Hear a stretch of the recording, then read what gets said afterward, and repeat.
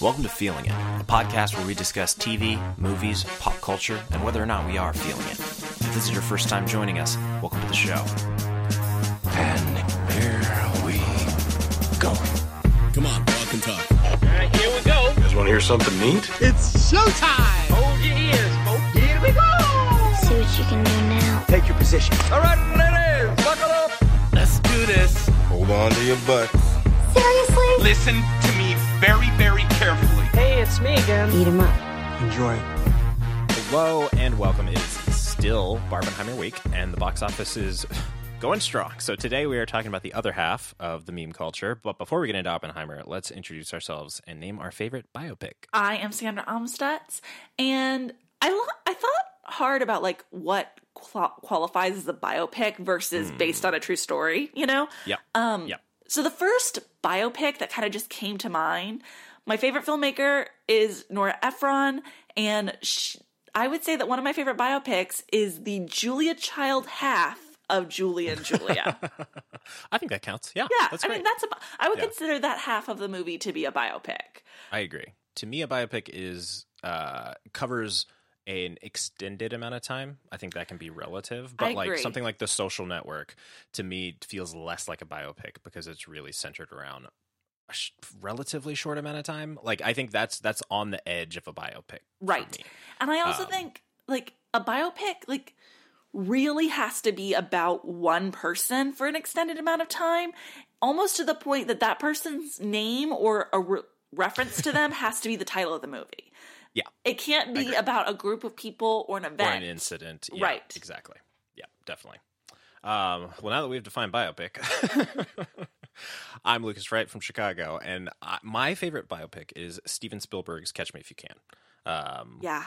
I love that movie. I love Leonardo DiCaprio in that movie, and it will forever be the gold standard. That was of a biopics close for me. one for me. I love that movie too. Yeah. Have you ever heard anybody pronounce it biopic? I hate when people do that. I absolutely hate. I heard that for the first time like a couple years ago and didn't know what they were talking about. I was Yeah, like, it what's doesn't a make biopic? it doesn't make any sense when people do that because not all. myopic is a word. Exactly. What you're doing is you're making opic the word. Yes. As opposed to you're making it like a biopic. A as opposed to biography, bio picture. Yes. Yes. Those are Glad we're on the same page there. Thank you. Yeah, I love when we're on the same page. It's infuriating when people do that. Yeah. Honestly. Yeah. All right.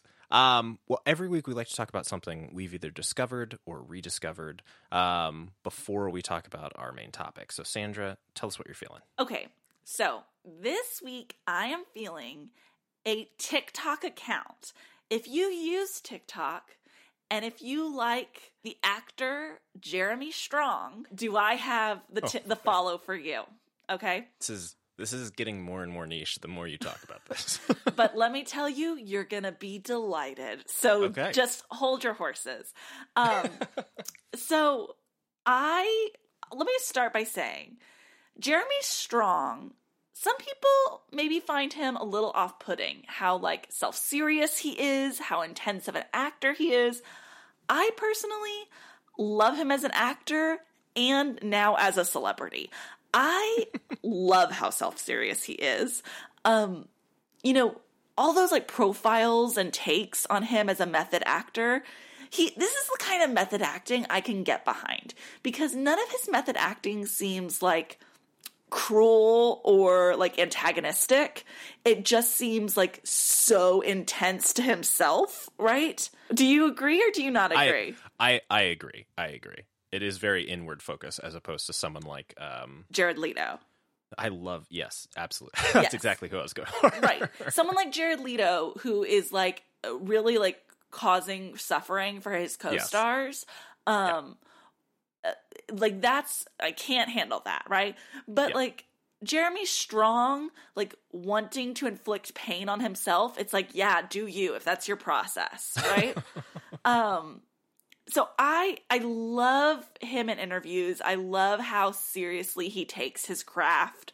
And so there is this TikTok account that also seems to revel in Jeremy Strong's use of language and his self-seriousness.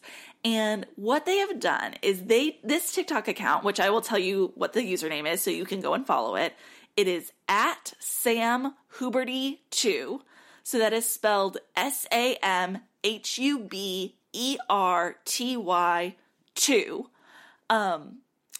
They have made a long series of TikToks where there's a caption that the TikTok user writes and then a clip of Jeremy Strong in an interview.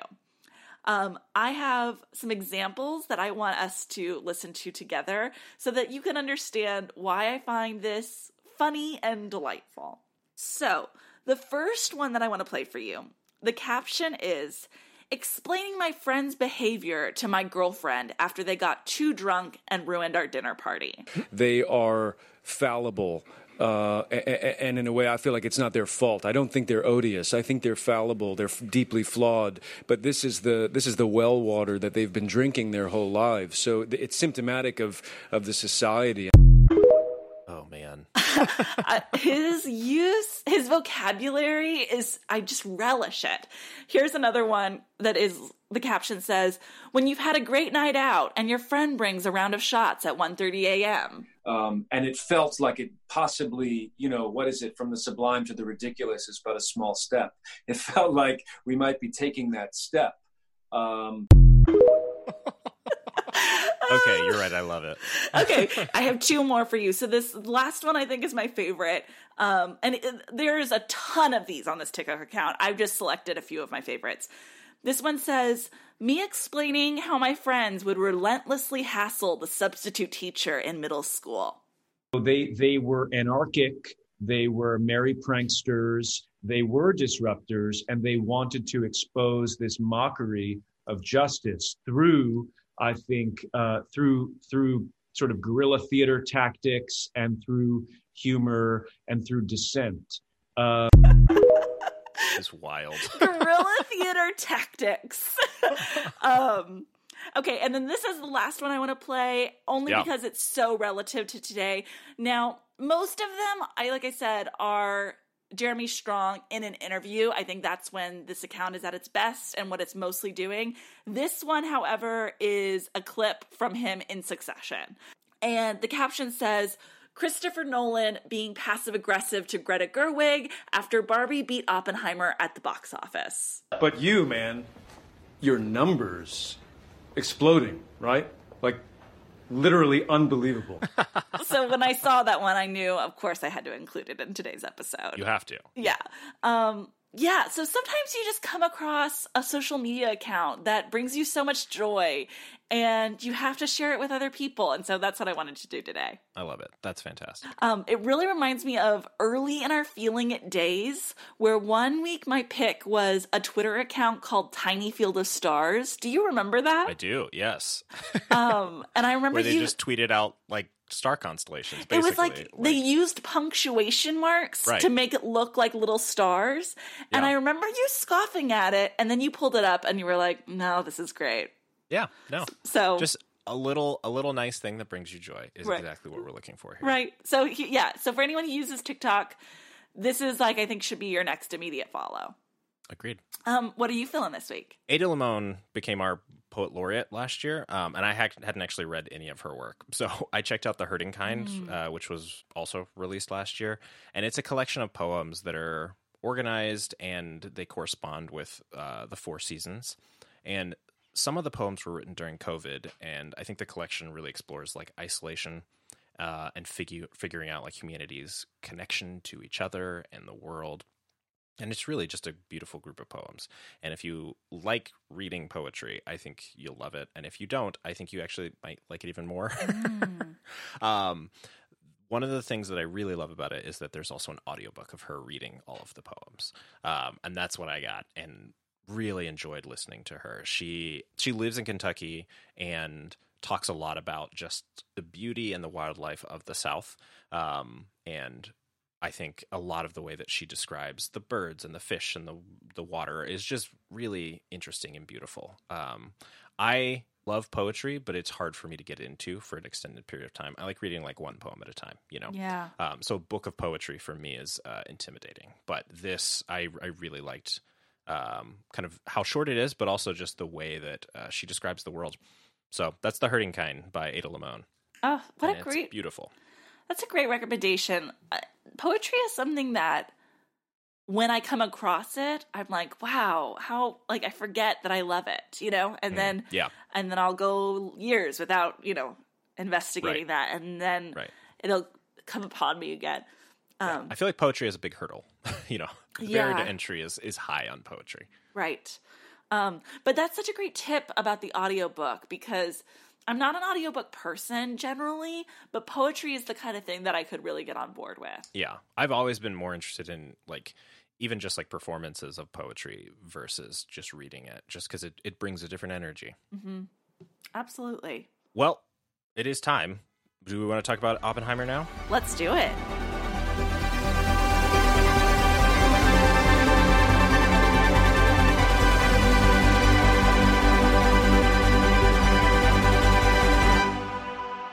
This is Christopher Nolan's first biopic, I think, about J. Robert Oppenheimer and his role in developing and the aftermath of the atomic bomb. As part of Barbenheimer, I feel like it has benefited the most from this. Yeah. I don't feel like it's an equal relationship. I feel like Barbie marketing really pushed this as a thing, and Oppenheimer went along with it. Yeah. So I was excited to see Oppenheimer, but less excited than I was to see Barbie. So that was kind of my thoughts going into it, of just this is going to be good. I am excited about it, but my anticipation for it was if I have to only see one, it's going to be Barbie. How do you feel about Nolan in general? I like Nolan. I feel like his movies are never that moving to me. They're more I don't say popcorn flick in a derogatory meaning, but more just I enjoy watching it as a movie. Go to the theater, have some popcorn. It's very fun. I never walk out of his movie saying I was moved by this at all. Especially his recent work. So I went into it again expecting that exact same thing. And I thought it was incredible. I really enjoyed Oppenheimer. As a movie in its own, I think it is an incredible achievement. I think it is beautifully shot.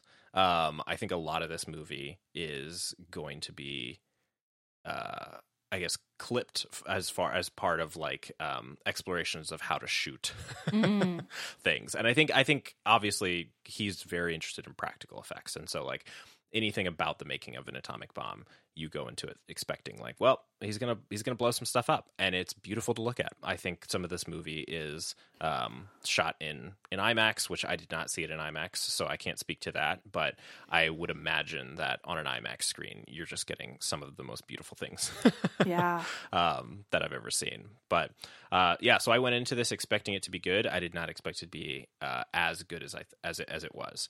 I've got more to say, but I'd love to hear your thoughts on it. Yeah. So first, I kind of want to talk about my relationship to Nolan really quick. I will preface this by saying I haven't seen.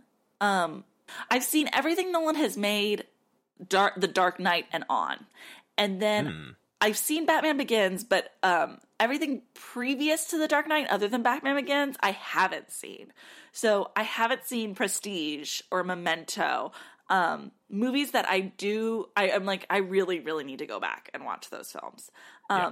But all of his more recent work, with the exception of Inception, which I was so hyped for, Nolan, whenever he has a new movie coming out, I'm always like, oh, that'll probably be good, but I'm not really excited to see it, And then I usually end up either watching it after it's already been out of theaters, like with the case was that was the case with Interstellar, or I watch it in theaters because we're going to talk about it on the podcast, or it's the movie of the moment, but not necessarily one that I'm hyped for, like Dunkirk. But then what happens is every time I sit down and actually watch the Nolan movie, I'm blown away. And you'd think I'd learn by now. Specifically, Dunkirk was actually the best example of that, where I had really no expectations going into Dunkirk. I was like, war movie, blah. And then I was really blown away with by how good Dunkirk was. I think Tenet has like a lot of flaws, but I left Tenet being really wowed. And so with Oppenheimer coming out, I kind of learned my lesson in that I now know, like, I really respect Nolan as a filmmaker, and the movies that Nolan makes I'm probably going to love.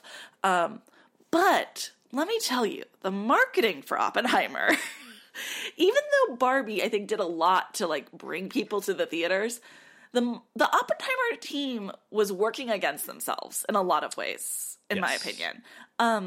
Nolan kept doing interviews where he was like, it really feels like you're experiencing a bomb in the theater. Or like, everyone I've talked to that has seen the movie already leaves devastated about like mankind's existence. And I'm like, God, this is not... He really made it seem like it was going to be the most punishing thing you've ever experienced. Yes!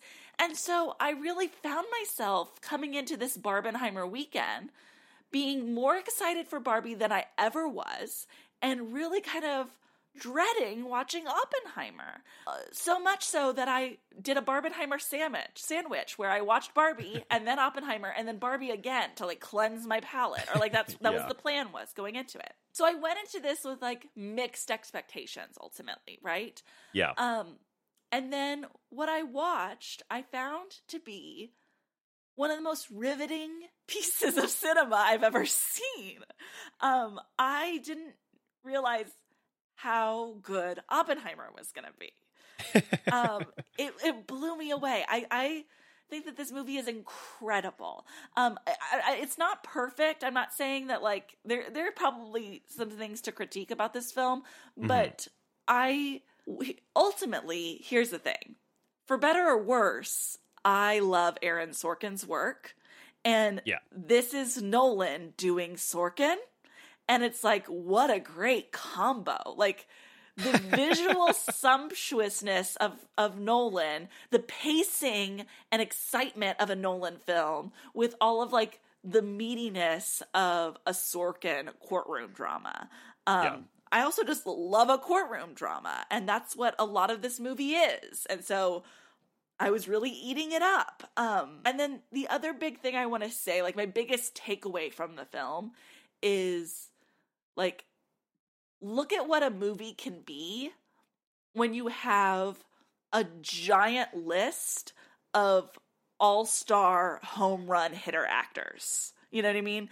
Like, actors that are playing tiny, tiny roles in this movie are, like, actors that I would love to see entire feature films starring them, you know? Yeah.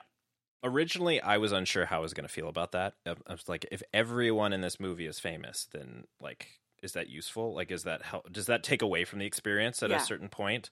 And the answer is no. No, it does not. It makes for, like I said, riveting is the only word I can think of when I want to describe this movie. This movie is 3 hours long.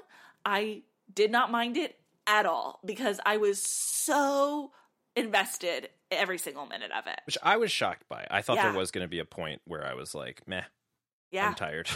There have been 3-hour movies that you and I have gotten on this podcast and been like, this movie. There have been 2-hour movies where we've gotten on and been like, this is too long. Yeah, this movie is too long. I remember us talking about one of the Snyder, like I think it was Batman v Superman. And I think we reviewed the extended cut. And we were saying like, if you need to make a 3-hour movie, you like might not be a good filmmaker. Like you might be bad at editing, you know? And I don't want every filmmaker to make a 3-hour movie, but when you are this good, I don't mind it at all. Yeah, I think one of the things that he has a tendency to do is be too quick about everything. Like just try and dump a bunch of information out. I think faster than is useful. Yeah. And in this movie, I actually think it works to its benefit. At the beginning of this movie, I was worried about that just because, again, things were happening faster. It felt like things were unraveling quickly. But it gave you the sense of like we're in the middle of World War II. Like things are unraveling quickly. Yeah. And so it really helped that. And then as it went along, I think some of its explorations of we're moving too fast to consider the consequences of our actions, I think helped some of that Again, this is no spoiler. They created an atomic bomb. Yeah. And so dealing with the fallout of that, of what does that mean for America? What does that mean for, the world? All of that is something that is difficult to explore if you, one, in hindsight, because I think we know, like, what happens. We know the consequences. And not giving them time to think about it, I think helps us really be in their shoes. Yeah. I also, Nolan is known for playing with timelines and non-linear storytelling in his films, especially in Dunkirk. Like, that is a main tool that he uses in Dunkirk. And he does it again here. Spoiler, that he uses non-linear storytelling in one of his movies. But in this movie, I really liked it. I thought... For me, it wasn't confusing. For me, it was like, it kept me on my toes. It kept me thinking as I was watching the film. Like, whenever something would happen out of order, it was like the puzzle that I had to solve. Like, when is this happening? Oh, because, he doesn't have kids yet, then it's happening here, Yeah. I think it kept me alert and invested in a movie that, like, again, is very long, right? And so, to me, that was such a feature, not a bug. That I love that he did it that way. I agree with that. I think it's a difficult thing to pull off in general. Yeah. And I think it worked really well. And I don't know if that's like he got lucky and it worked out here, or if that is like he's intentionally trying to do something a little bit more considered than what he usually does. Yeah, I think there's a lot of things to critique about the film that people much smarter than me can be the ones to do. You know what I mean? Like, yeah. The politics of this film, I'm just going to say I'm not intelligent enough or educated enough to really dive into how this film addresses, like, the ethics and politics of, the atomic bomb, right? Yeah. So I'm just going to put that as a disclaimer, right? The thing that I will critique it on, but this is really, I'm not hounding on this. Like, I'm going to bring it up, but, like, this isn't really make me not like the movie. Okay. Yeah. Nolan's not great at female characters. Oh, he's not. And I think particularly in this movie, he's not great at female characters. Yeah. If you're going to critique the movie in some way, that's the clearest thing for me to critique it on. Emily Blunt is an amazing actress that has 2 really great scenes in this film. And so I was really happy, like, to see her shine in those 2 scenes. But then for the rest of the movie, she is kind of, she's the wife. She is set dressing. This movie is almost entirely white men. I don't know what the numbers are, but if I had to guess, it would be like 85%, maybe higher. Yep. I don't want to critique it too hard for that, because I think that is intentional, and that this is a story about what happens when only white men are heralded as geniuses and in power and, like, leading a war, right? So I think there's an intentionality behind that, but it's unavoidable that that's also a limitation in, like, perspective, right? Yeah. And so it's something I want to call out, even though I'm not saying that, like, the movie is at fault for that. Does that make sense? Definitely. I fully agree with that. I think one of the I actually do want to address some of the politics stuff. Yeah, please do. I think the idea that, like, I will not say, I'll say this. It's not a spoiler to say we do not see the aftermath of the bombing from the Japanese perspective at all. I don't think anybody assumed that would be in this movie at all, but that's not part of it. And I think I at least have heard a lot of feedback of, like, that's a big part of the atomic bomb aftermath is the perspective of it. And I think not every movie has to include every perspective. I think this specifically is about Oppenheimer and his feelings about the aftermath from his perspective. We are so tight into his perspective throughout this movie that to have a segment that is outside of that wouldn't really work. I think we should make more movies that are from other people's perspectives other than the straight white men. Yes. But not every movie has to include those. I think the same thing goes for Barbie, which we didn't talk about this on the Barbie episode, but the intersectionality of being a woman and being a woman of color. That's not addressed in Barbie. I don't think it's like there's like a line, like there's like a quick line, but it's like not a main theme of the film, right? Which you could have a Barbie movie that is about that. Yeah, I don't think that's necessary for every single movie. So I think the filmmakers should make the movies that actually are making sense for them. And in this instance, I don't want Christopher Nolan to make a movie about the Japanese experience of the atomic bombs. So agreed. And I do think that what helps is that this film is about Oppenheimer, not just the period where Oppenheimer is working on the atomic bomb. Right. It is about almost his whole life, you know, from him as a young man to him in his old age. And so the fact that that is specifically what the movie is called Oppenheimer, and the story is about this man. And yes, this major historical event happened because of this man and in this man's life, but that the movie makes it clear, like, this is the story I'm trying to tell. Yeah, agreed. Yeah. And again, a lot of the decisions that get made are made by white men in small rooms. And that's we see that all the time in this movie. We see that all the time in real life. And to have a movie about that, about kind of the frustration of the outcomes of that, I think is important. So yeah, totally. To talk more about some of like the positives of this film, like I said earlier, there's so many incredible actors. It would take us too long to list like all of the amazing actors in this movie. There's two performances that I think I left this film really, really blown away by. I'm going to set Cillian Murphy aside just because it's so obvious that he's so good in this movie, right? Like, I don't even feel like I need to talk about it because that's such an obvious statement. Yeah. The two performances that I was really taken by, number one is there's a lot of, like I said earlier, amazing actors playing very small side character roles, right? They get one or two scenes. If they're lucky, they get a dialogue scene, you know, where they get to say a little mini monologue. The person that I really loved was David Krumholtz. Yeah. His scenes I thought were so special, and he's an actor that I've always enjoyed. Even, you know, he's been in 10 Things I Hate About You. He's been in the Santa Claus films. There's been other stuff, but those are the things you'd probably remember him from. To see him do an adult drama and to kind of steal every scene that he's in, I just really loved him. I mean, I feel like he is the heart of the movie, which is a weird thing to say about, like, if you're just looking through the characters in this movie, you wouldn't think it'd be him. But I think he just does such a good job of bringing emotion and, I think, reality to this film in ways that I think is difficult for Christopher Nolan in most of his movies. So every time he was there, I was excited and I wanted more of him. Yeah, yeah.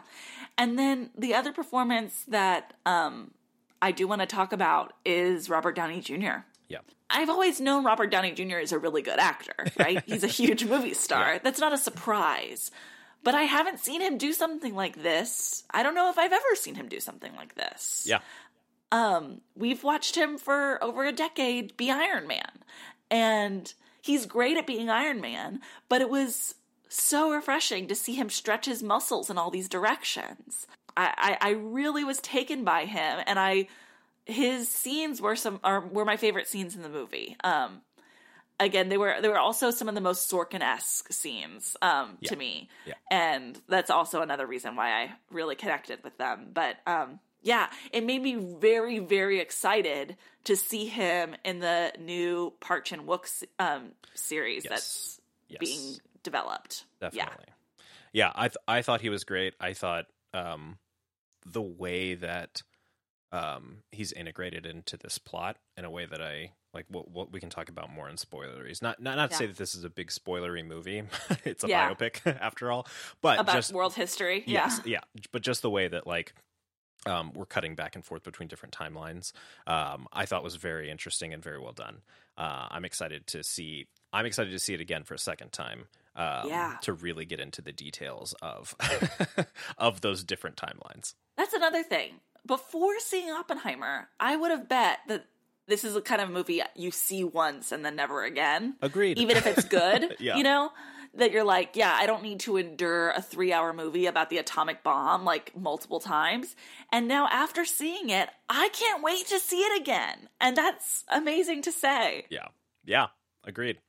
I'm seeing it in 70 millimeters this week. And so I'm curious to see how I feel differently about it. Yeah. Yeah. I we'll chat about that. Yeah. It's just, like I said earlier, it makes me... The size of this cast and the like overflowing amount of talent that is in this cast, what it really makes me wonder is, you know, I guess you get this amount of talent by being someone like Christopher Nolan, right? Someone who produces original films that continue to be successful hit after hit after hit. That on his name alone, he can get whatever budget he needs because he delivers the results, right? Yeah. And he can deliver original filmmaking. And so, you know, I saw an interview with Matt Damon where he said, and he's incredible in this film, by the way. Matt Damon was saying that his wife told him he really needed to take like time off. Like she was like, this is really important to us as a family. I need you to take an extended break from acting. And he agreed, and he negotiated with his wife, and he said, the one exception, though, is if Christopher Nolan calls. I have to do it. And then Christopher Nolan called. And so all of that just makes me think what other films we could get from other filmmakers if they were given the power and the creative license that Christopher Nolan is given, you know? Yeah. What kind of films could we get from Jordan Peele and Greta Gerwig with casts like this? Yeah. You know, not this exact cast, but like a cast of this size and of this talent spectrum. Yeah. I mean, those are you mentioned Jordan Peele and Greta Gerwig. Those are the two people I was also thinking of like, those are the people who are on track to go that direction. And based on the movies that they're making, it looks like they want to be Christopher Nolan, not like aping his style, but just saying like, I want to have that kind of career where I can pull in the best people to make original movies that are outstanding from a filmmaking perspective that everybody will want to produce and pay for and then see a result from. That a studio will give me the budget to make it and then the promotion that it deserves. Exactly. And that's what I want for most filmmakers. Like, just what, like, as the talented said, ones, Like, this is the dream that you could get the ability to make something like this. I mean, the amount of promotion we have behind a biopic is incredible. Right. And Rian Johnson also is like kind of starting to be at that Nolan level, right? Where he can get the biggest stars working and, you know, Netflix will give him however much money he wants to make whatever his heart desires. But yeah, I want, like we talked about in the Barbie episode, is how this Barbenheimer weekend has been so thrilling because of the enthusiasm that we're witnessing firsthand in the movie theaters, and how great it would be if we could do stuff like this all year long, you know? Yeah. I'm curious if we're going to see a bump next weekend. Not just on those two movies, but in just people going to movie theaters, period. Yeah, that's a great question. If there's more movies that will be getting kind of the after effects of Barbenheimer. Yeah. It's also such a weird and interesting time that this is also all happening right as the actor strike has started. Yes. And so it's like you're conflating this huge box office weekend with now actors aren't able to promote their upcoming movies. Yeah. And so like, how do those two things react to each other? Yeah. Well, I don't think I have any other Oppenheimer thoughts that aren't spoiler. Yeah, I think it's time to move into spoilers for it. Okay. Great. All right, so if you have not read, what's the book it's Oppenheimer's based on? Wikipedia, or the book, You really get to see the difference between Lucas and I. And my mind went straight to the Wikipedia page, and his went to the actual biography. To American Prometheus, yeah. All right, spoilers starting now. Before we get started, does anyone want to get out? Are you paying attention? It's your last chance to walk away. Let me tell you what's going to happen. No, cracking gas. Spoilers! Remember, you wanted this. I'm a big sucker for a great, quote at the beginning of a film. Yeah. when that happened in Nope this last year, like that immediately like blew my mind and got me in the headspace. And then this one also, I just love it. I love for something like that to set the tone for your entire viewing experience. Yeah, I agree. I think every time I see it, it can go one of two ways. It can go, this is exciting. I'm very excited to see where this goes. Or you feel like a film school bro who thinks their movie's important. Sure. But with people like Christopher Nolan and Jordan Peele, like I trust them to start their movie with a quote and me get excited about that. So yeah, I do want to start with the Robert Downey Jr. Timeline of it all. The black and white. The black and white timeline. Yeah. I was trying to track timelines at the beginning. Yeah, me too. And my thought, this is probably based on watching Memento, is I was like, this is going to change from color to black and white at some point. And so we're getting and my assumption was when the atomic bomb goes off, that's when the world changes, and that's when we get black and white. That is not the case because we have the other hearing. Yeah. Which I realized about halfway through. I was like, no, this happens after the atomic bomb, so it can't be that. That's when it happens. But it is a perspective shift, I think, is what it is. Is we're seeing it from Oppenheimer's perspective versus from Strauss.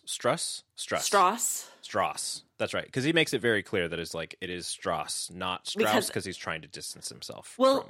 I think he said it's not because I'm trying to distance myself. It's because I grew up in the South, and you're right. That is that's how everyone in the South just said it. Yeah. That is one thing I did know going into this film is I saw an interview with Nolan where he describes what he intended by the black and white and the color. And if I'm remembering this correctly, his intention is that the color scenes are from Oppenheimer's perspective, and to the point where they're not fully reliable. Like it is so his perspective that it's like you can't even say that it is 100% truth, Yep. And that the black and white scenes are objective, this is what happened in the world truth. Yeah. That it wasn't so much that black and white was Strauss's perspective. It's that no, black and white is this is what's really happening for sure. And color is Oppenheimer's point of view. Interesting. Yeah. Again, I'm 75-80% sure that's what I remember him saying in an interview. And the reason that I remember that is because someone on Twitter quote tweeted that line from his interview explaining dude, these people didn't get the color shifting in Little Women. They are not gonna get the one.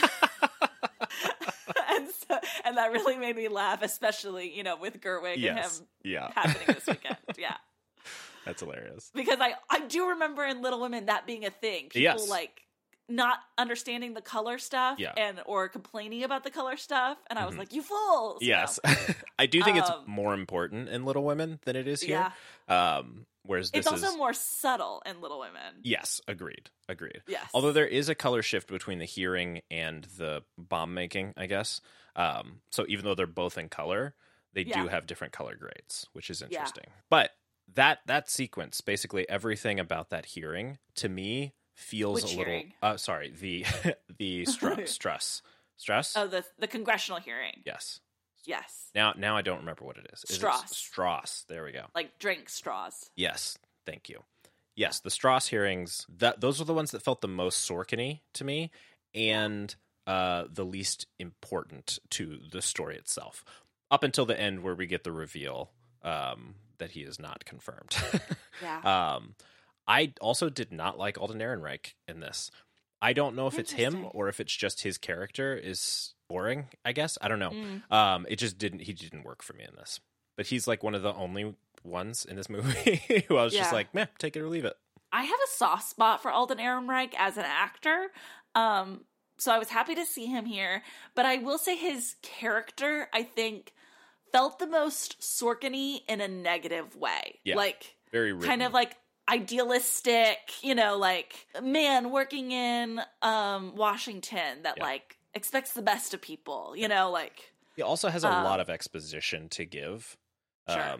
And I think has some cheesy lines at the end when he's like, yeah, kind of showing up Robert Downey Jr. Right. So yeah, you mentioned that congressional hearing feeling very Sorkin-y, but I will say the other hearing was also super Sorkin-y, especially like more Social Network Sorkin-y. For sure, yeah. In a way that I found fascinating. I love that was a courtroom drama without an audience, right? That it was in a small little room, but it still had all the intensity and the rapid fire of like a large courtroom drama. Yeah. I definitely got confused early on what the point of the second one was. I understood that like the congressional hearing? No, the security credentials. Okay. That one, it took me a while to figure out that that's what it was. I'm positive they said it early on, exactly what was happening there, like what the stakes were there. I came back around to it. I was like, okay, this is what this is. But yeah, I didn't know that it was about his security clearance. Yeah. But I don't think I needed to know that. Like, to me, it was just, he was being put on trial. And it was like, I didn't know, like, I think when it first started, I just assumed, I think it was kind of indicative of my very modern day perspective. I think I assumed, like, he's being put on trial for creating the atomic bomb, being interrogated for, like, the horrors he has committed to mankind. No. They were very happy with that. No, yeah, totally. But then it became clear as the movie was going on, especially towards the end, that Strauss had set up this, security clearance thing. But I think that what I like is that it didn't even really matter why he was being put on trial. Like, all we need to know is that he's being persecuted, quote unquote, right? Yep. And that he feels the need to, I love that it starts with him saying, like, I have prepared this statement, and he starts when he's like in his 20s, you know, that like, no matter what this hearing is, he knows that he publicly is being condemned in some way, and he needs to make a full justification for his whole life within this hearing. Yeah, I thought that was really smart. I think the breakneck pace at the beginning also worried me. Because it felt the beginning of Tenet is so annoying to me because of how much happens like within the first 30 minutes. There's no time to breathe. There is information thrown at you. There's like 25 different locations. And when this movie started, I was like, oh no, we're going to do this for 3 hours. And it evens out. I don't think it slows down, but it definitely evens out in a way that makes sense. Which I was very happy with, but I did get worried at the beginning. My big concern at the beginning was, I should have read some World War II Wikipedia pages before jumping into this movie, but just because I just realized that I'm not, here's another disclaimer for this whole conversation. I am not a history buff nor a science buff. Those are subjects that I don't get invested in. And so when this movie was starting, I was kind of like, ooh, there's a lot that I'm sure is really significant that I'm missing. And that I almost wish I could just hit pause so that I could Google this person's name real quick, and catch myself up. Specifically, that happened when Heisenberg was introduced. I was like, I know Heisenberg. I know that name is important. Like, that name is ringing a bell. And obviously, in the movie, it seems like this pivotal introduction. But I didn't know enough about Heisenberg, the figure, to know, like, what's his role here, I did the exact same thing, and I was like, I can't tell if I should actually know who Heisenberg is or if I'm recognizing the name Heisenberg from Breaking Bad. Right. Is that what this is? And so it was one of those things, and his role was revealed in the film, so it ultimately was fine. But there were, moments like that where I was kind of like, and we were meeting people very quickly. Right. Even little things like watching it, I was like, I wish I could just Google, like, Albert Einstein. What year was he born? What year did he die? Like, how old is Albert Einstein in these scenes, you know? Yeah, the clarity around the timeline also was difficult. Not even, like, the cutting between timelines, but just, like, where in history are we at this point? Man, let me tell you, it really helped I mean, is it intentional? I'm sure. But the line where in the film, when Oppenheimer and Strauss first meet and he's offering him that job. Yes. And Strauss says, like, you have 2 kids, right? Yeah. That was like my touchstone for the whole movie. Same. I was like, okay, so he hasn't had the 2 kids yet. All right, he's got 1 kid. Yeah. Yes. And it really helped in those, was it ACC or AAC, whatever that committee was.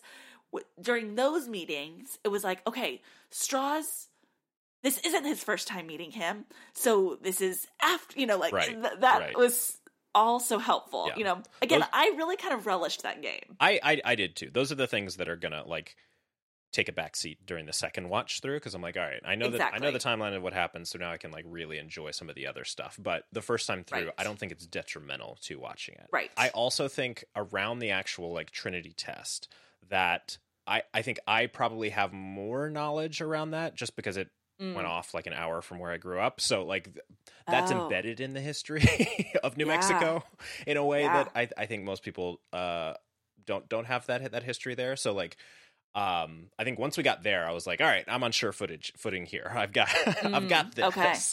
Yeah. So. Another thing that I was really kind of new information to me because I'm not a history buff. I knew that this movie would be about Oppenheimer, and I knew that, or my understanding going into this movie is that Oppenheimer created the atomic bomb. Okay. Mm-hmm. So I think I went into this thinking that Oppenheimer is this genius who, like, he had the idea for and did all the science work of inventing the atomic bomb, which is partially true, right? But what I learned in the movie is that he was really more of a leadership figure and, like, a charismatic figure who is also, like, a scientific genius. Yes. I think he recognized the scientific implications of the science that was happening in the world already and just kind of pushed it in this direction with a team. Right. I think this whole time I kind of, like, naively thought, like, he alone did the science that created the atomic bomb and, like, had people that, like, doing the building, you know? Yeah. But he was, like, the lone scientist that, like, figured it out. And then to learn, like, oh no, there was, like, hundreds of scientists and working on it in multiple cities. Right. And that it was a space race against the Germans. Like, like that they knew that somebody was going to invent the atomic bomb quickly. Yeah, I didn't know that either. Yeah. Right. Because that understanding, obviously, okay, I just want another disclaimer. Yep. Nothing I say, I think, I do not want to justify the invention and the effects of the atomic bomb. Yeah. Okay. Let's get that out of the way. Yeah. But watching this, it made more sense to me when you realize, like, they feel the desperate need to create this because they're thinking the Nazis are going to do it first. Yes. And they'd rather have them have the power of nuclear warfare than the Nazis. Yeah. So that context, I don't think justifies, but it does help me understand, like, the perspectives of all these people who, especially these, like, liberal people, right? Yeah. Who are free thinkers and, seemingly want the best for the world, right? Yeah. Why they would be invested in the creation of this, like, weapon. Yeah. Absolutely. Yeah.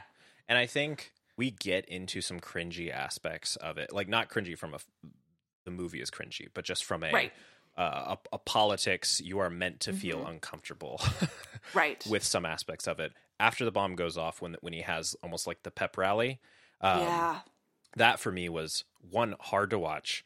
I thought the audio in it was brilliant. Just the way that he ended up cutting between, like, the noise of the crowd and then cutting out the noise of the crowd and having him just kind of give his pieces of speeches in there that just didn't cut together in a way that actually was, patriotic and rousing, but, like, you could tell the crowd was just, like, eating up everything like that. And the conversation in the room where they're deciding where to drop the bomb, like, that was just a terrifying conversation, and how he immediately gets shut down by Matt Damon's character. Yeah. It was so like I think so, like some of the criticisms against this movie I have a hard time with, because I do feel like we are meant to feel like this was all in all a very bad thing. I mean, the end of the movie is saying like, we were right, we did destroy the world. Like, so I just think like the way that it was shot really puts extra emphasis on some of the more horrifying natures of it. Yeah.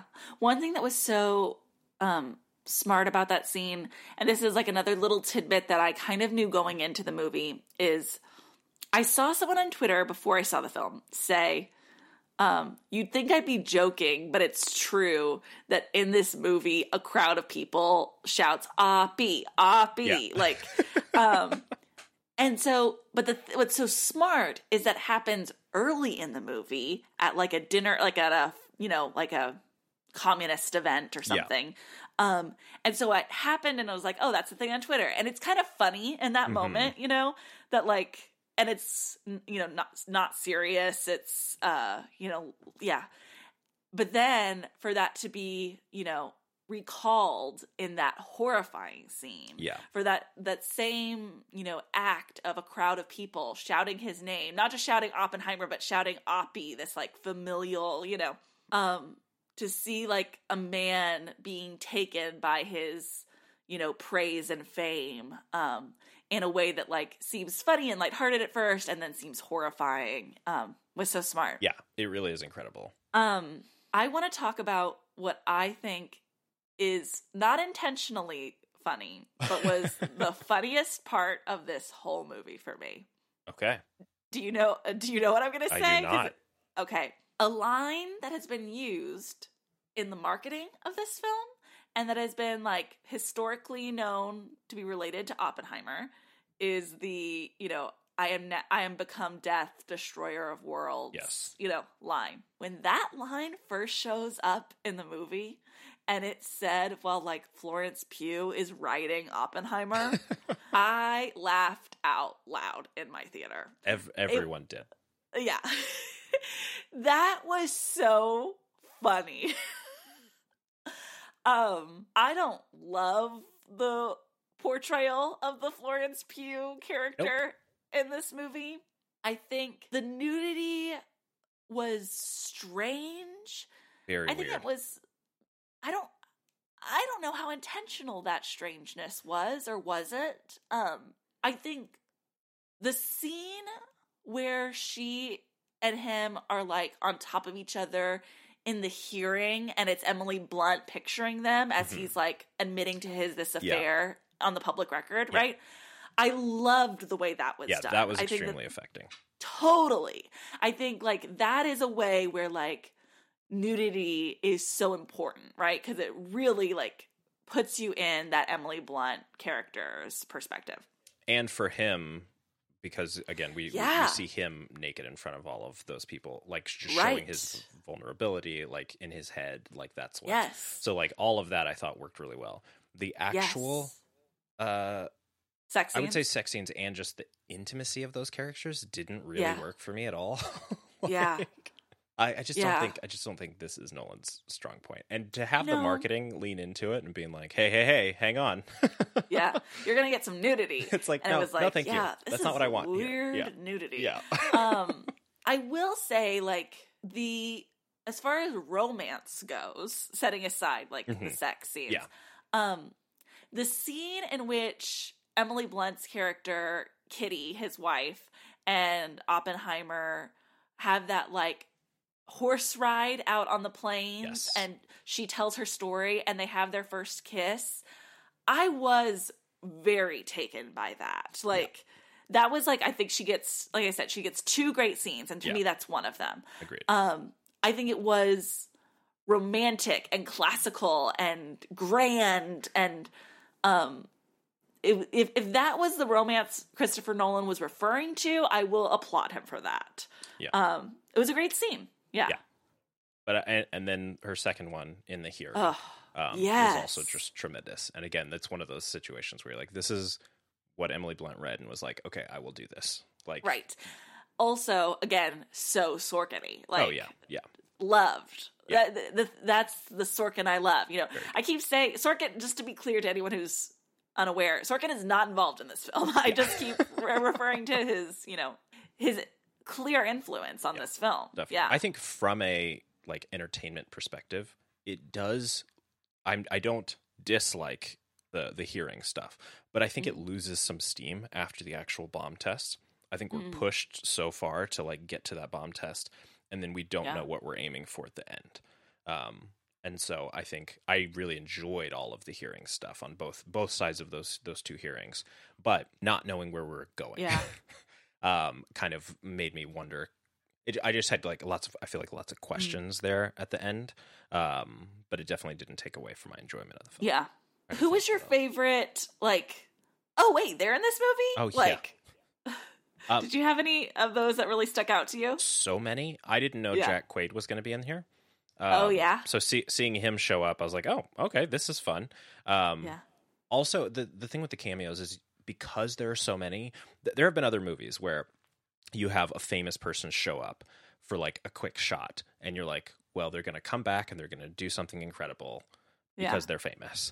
In this movie, you have no idea because everyone's famous. You're just like, is he just playing a guy with no lines in this movie for fun? Maybe. Yeah. Rami Malek has 2 scenes where he doesn't say a single word. I'm like, all right, best actor. Rami Malek is just in this movie.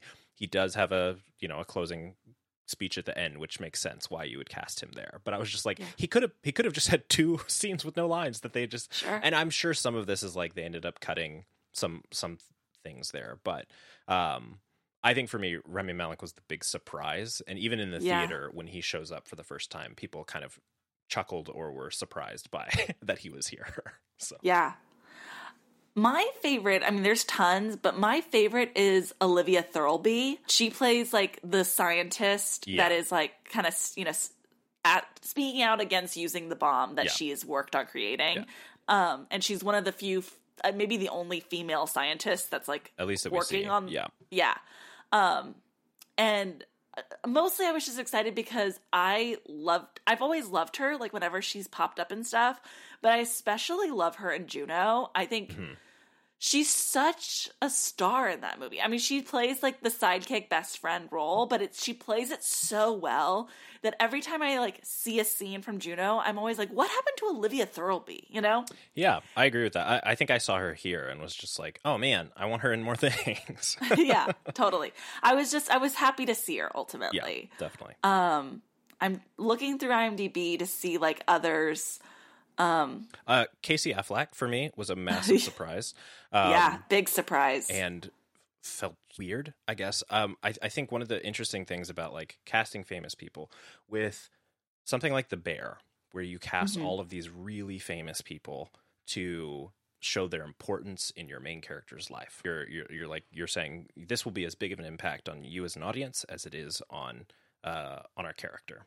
Whereas here, I don't feel like that's the case. That's not why Nolan's casting all of these famous people. Here, I think it's just because he can. And so I think with Casey Affleck, you get some of the like the sinister, scary nature of a Casey Affleck in this movie when he has one scene, or I guess 2 technically, but they're spliced into one. Like it's weird. You know what's really interesting about the Casey Affleck of it all is that there are shots, maybe not whole scenes, but there are shots leading up to like a reveal that it's Casey Affleck. Yeah, he's talking and they're like shooting the back of his head and you're about to see who this is and who is it? Who is it? It's Casey Affleck. And you're like, oh. It seems like that kind of technique would be saved for like a huge A-list name, you know? Like a Matt Damon in Interstellar kind of thing, right? Yeah. So to me, Casey Affleck is not an A-lister. I don't know. I obviously understand that he's a big name, like he is a big actor. I would call him an A-lister, but not a movie star, I guess. I think most people know him. I just don't think. I guess my biggest point is he's not famous enough for this kind of reveal. That kind of reveal. Also, I don't think his character makes sense to have this kind of reveal. Yeah.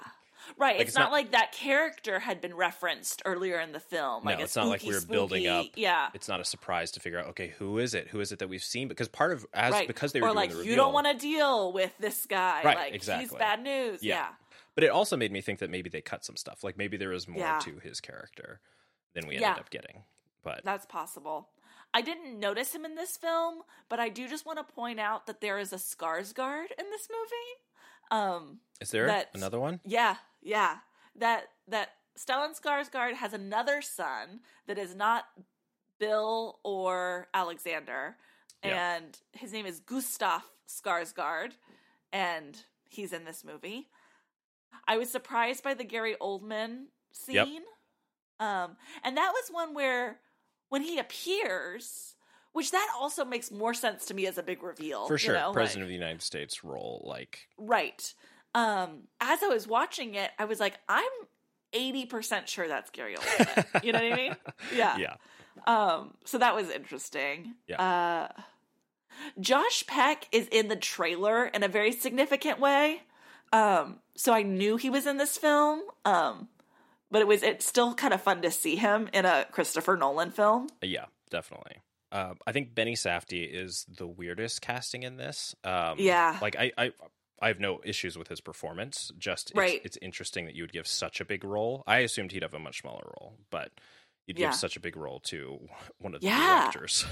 He really is a big part of this movie. Yeah. Like, yeah. I loved seeing Kenneth Branagh. Like, I do love Kenneth Branagh in Nolan film. I love Kenneth Branagh in everything in a weird way that he's like, he's so sincere and so cheesy in absolutely everything he's in that you're just like, yeah, absolutely, man. I know you love this. You just absolutely love this. So. Oh, I also think we really need to talk about Jason Clarke.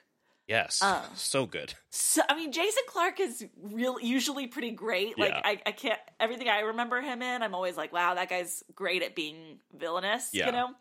But usually he's like an ineffective villain, like a... Or like a cucked husband. Oh, yeah, a cucked husband or like a mad drunk, like just someone who's just like, is a bad guy and is a small threat, but not in like an aggressive way, like I guess an alpha way, isn't that the right way to say? I don't know.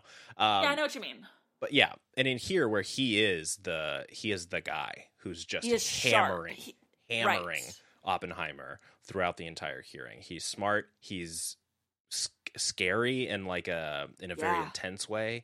So good, amazing. Tony Goldwyn. Very little to do in those scenes, but just his face, you know, like, you just believe, like, he is a man that works in Washington in the, I want to say, 50s? Yep. 60s? We're in the 50s at that point, I think. Okay, 50s, yeah. You just believe, like, he fits in that era. His face, you just can't take your eyes off of him. Yeah. I loved him in those scenes. Dane DeHaan. Yeah. As like a sniveling villain. Yeah, great. Great. It's also, someone pointed out on Twitter that, like, remember when we all thought Dane DeHaan was going to be the next Leonardo DiCaprio? Yes. I think that was back when he looked a little more boyish. Yeah. Interesting to see him now. I mean, and this movie didn't do him any favors. Like, no. They're intentionally, like, pushing back that hairline. Yeah. And making him look sniveling, you know, like, for sure. Yeah. Matthew Modine. I mean, good stuff. Alex Wolff, you know, just Alex Wolff didn't have anything to do. Nothing to do. But happy to be there. Absolutely. Yeah. Michael Annagaro. I have a soft spot for him because of Almost Famous, you know, so. Yeah. I mean, the list goes on. Yeah. Matt Damon, I think, was really, really good in this movie. You know, we talked about David Krumholtz being the heart, and Matt Damon's character has like these villainous moments, right? But also during a lot of the movie, like, you kind of get that he's part of the heart, you know, like he's the character that you kind of trust, and that he also, like, his sense of urgency feels well-intentioned, maybe. Yeah, definitely well-intentioned, but someone who's definitely, like, I think realistic as opposed to idealistic. Yes. He's a good counter to Oppenheimer there. In a way that I just think that was a really, really smart casting. Someone that you both trust and distrust at the same time, right? Yeah, because I think if you cast most people, that character becomes more of a foil, right? As opposed more to of a hard ass. Yeah. John Hamm and Top Gun. Exactly. Yes. Yeah.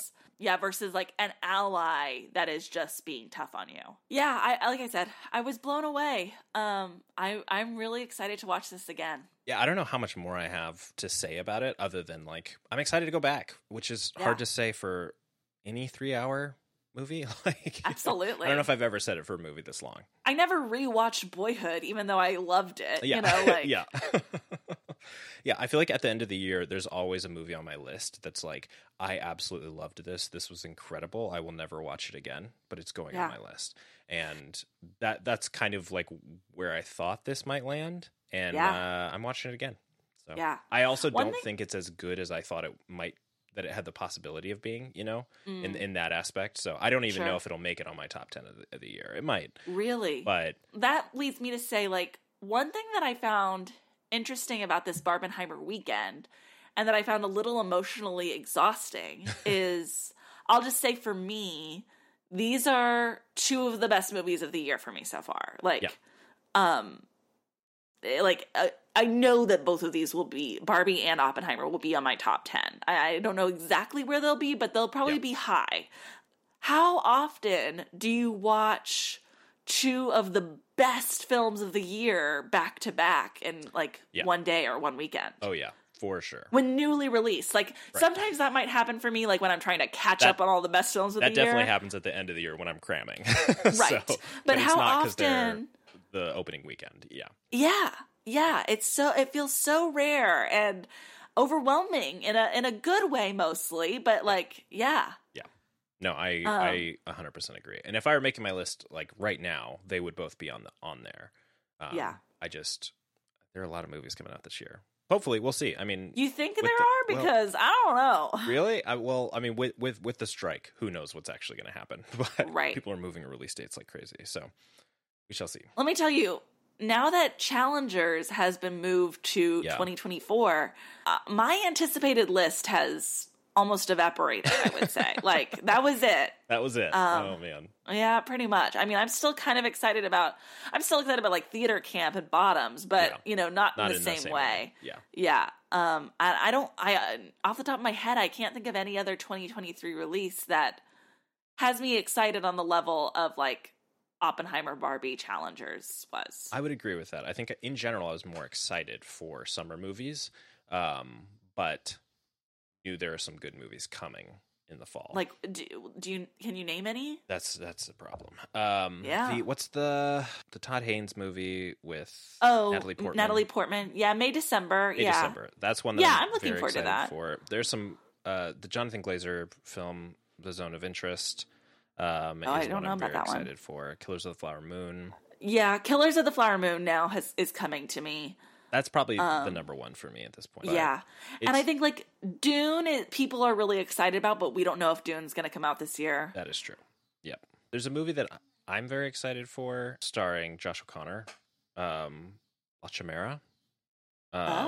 It's about an Englishman who goes to Italy, and I don't remember much more of what else it's about. But I saw the trailer for it, and I was like, oh, this looks fantastic, and it's Josh O'Connor. So. Okay. But that's not one of those that I'm like, this is the movie I can't wait for. It's just, I think there'll be some good movies that come out, especially not American movies. I'm so sure that there will be more good movies. Mm-hmm. I think that Killers of the Flower Moon is the only one that I think I'm really think that this will be an incredible film that might make my top 5, Yeah. No, that makes sense. There's almost a bittersweet aspect to this Barbenheimer, and that I feel we experienced something amazing, but now, it's all over. Yeah, and we did it. We closed out the year, 2023. Yeah, yeah. Good luck. But really though, with the strike, we'll see what actually ends up coming out, because I do think even more movies are going to move. So this might be back to our 2020 days. It very well could be. We might start making our top 10 lists right now. Yep. Well, it has been very fun talking Oppenheimer and Barbie. What a weekend, Yeah. Fantastic stuff. So, where can we find you on the internet? You can find me on all social media platforms at Sandra Amstutz. My last name is spelled Amstutz. And you can find me on Letterboxd at Lucas and Stuff.